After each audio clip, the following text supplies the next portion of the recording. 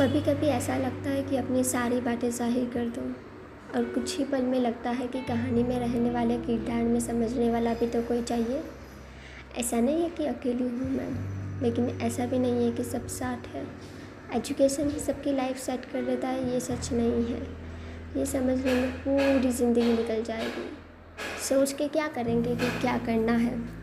अरे ये लोग जो बैठे हैं हमें बताने के लिए, अगर ना हुआ तो क्या हुआ, हमारी ही कोई कमी थी जो नहीं हुआ हमसे।